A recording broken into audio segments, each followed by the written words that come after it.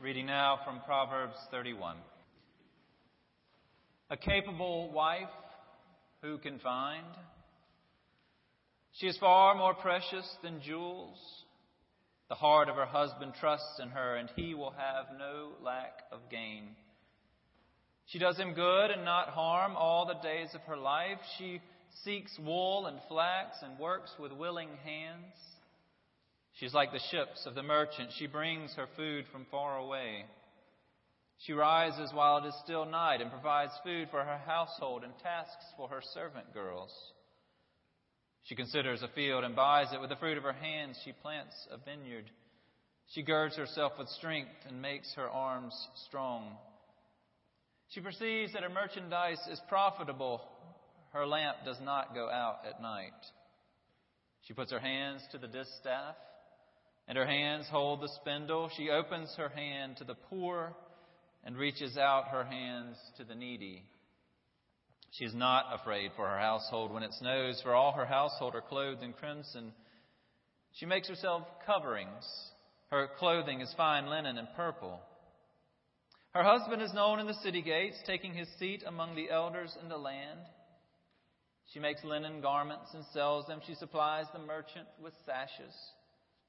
Strength and dignity are her clothing, and she laughs at the time to come. She opens her mouth with wisdom, and the teaching of kindness is on her tongue. She looks well to the ways of her household and does not eat the bread of idleness. Her children rise up and call her happy. Her husband too, and he praises her. Many women have done excellently, but you surpass them all. Charm is deceitful, and beauty is vain, but a woman who fears the Lord is to be praised. Give her a share in the fruit of her hands, and let her works praise her in the city gates. The word of the Lord. Thanks be to God. As celebratory as this long poem is, I've never had a couple request that we read it at their wedding. I don't know if it's the opening, a capable wife who can find, or if it's the lengthy, somewhat oppressive list of attributes about this hard-to-find woman. I don't know what it is that prevents couples from asking it that it be read at their wedding, but it isn't read. Despite the long, somewhat oppressive list of attributes, we can't help admire someone who actually is this well-rounded and successful and capable. It's why people do request that it be read at their mother's funerals. Their mothers may not have fulfilled each line in this literally, but in general, the children can see in their mother someone who supported her husband, who provided for her family, who was industrious and generous and wise and revered and kind and happy, the kind of woman who can bring home the bacon and fry it up in a pan. I don't know if the writer of Proverbs meant for this long list of attributes to be oppressive, to be so exceptional that people give up trying. I'm guessing instead that the point is to inspire, to tell us, women and men, to be ambitious in our attempts to be faithful, to aim high in caring for our spouse and children and community, to aim high in our devotion to God. Devotion to God is the pinnacle of this long list. For all the credit that is given to this woman for her good, hard work, for her great skill, it is her faith that is the greatest asset she has, far more valued than her charm or her beauty. Charm is deceitful, we're told, and beauty is vain, but a woman who fears the Lord is to be praised. Perhaps it's that line that prevents this from being read at a wedding. Thankfully, grooms never tell me, she doesn't have any charm or beauty, but she does fear the Lord, and she sure can cook. I'm glad of that. I am. I also hope that grooms do realize that charm can be misleading, and that beauty evolves over time, but that the fear of the Lord is an attribute to be sought in one's spouse. Look, I don't want any groom to think his wife is without charm or beauty, but I also don't want him thinking that's all she is. I sure don't want that to be all she is. Proverbs has another reminder for us. Pay attention. Like a gold ring in a pig's snout is a beautiful woman without good sense. Did you catch that? Like a gold ring in a pig's snout is a beautiful woman without good sense. When you're 17 and accustomed to judging beauty based on photographs, you couldn't care less about her sense. I get that. I was 17. For several years, I was 17. But we're not supposed to stay 17. I'm glad that Sally is the same beautiful young woman, isn't the same beautiful young woman I married 16 years ago. What a shame if she hadn't evolved into the beautiful, young enough woman that she is today. I'd be a fool if I thought she should be exactly who she was when we married. It'd be unfortunate if she hadn't changed, if I hadn't changed, if we hadn't evolved in those 16 years. The woman in Proverbs 31 did not start out doing everything in this list perfectly and simply continue doing it robotically over the course of her life. She evolved. And part of that evolution, I pray part of each of our evolutions, of our continued growth, is that all the things she did were integrated with her faith. That's what's celebrated about this capable wife. That her faith affected all she did and how she did it. And let's be clear, hers is not an example just for wives or even just for women. Her model of integrated faith is a model for everyone who claims faith. It's why this passage, in fact, would be good for weddings, as it is for funerals, as it is for United Methodist Women's Sunday. It'd be good for United Methodist Men meeting. Whether you will ever hold the spindle, clothe your family in crimson, or sell sashes to merchants, the point is not your ability with cloth. It's how you weave together what you believe with how you live. So how do you live? A few years ago, there was a group from Central who went down to Mepkin Abbey outside of Monk's Corner. We spent the weekend at that monastery on retreat, and we were impressed with the natural beauty down there and with the sort of holy peace of that place. We surprised ourselves by actually appreciating the 3 a.m. wake-up call for the first worship service each day.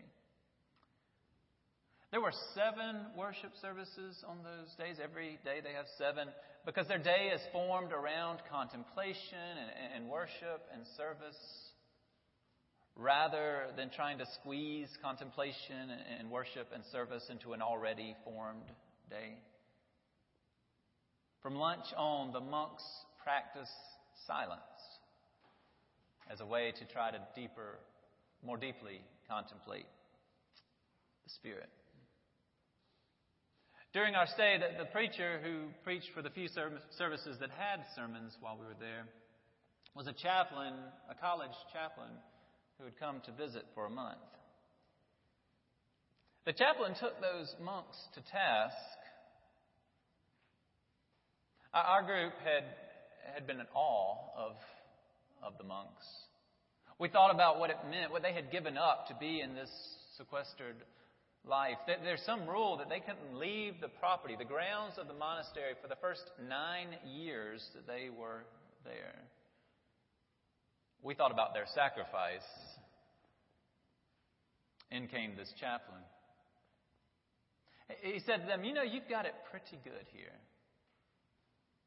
Yes, you've given up some worldly luxury, and yes, you work pretty hard while you're here.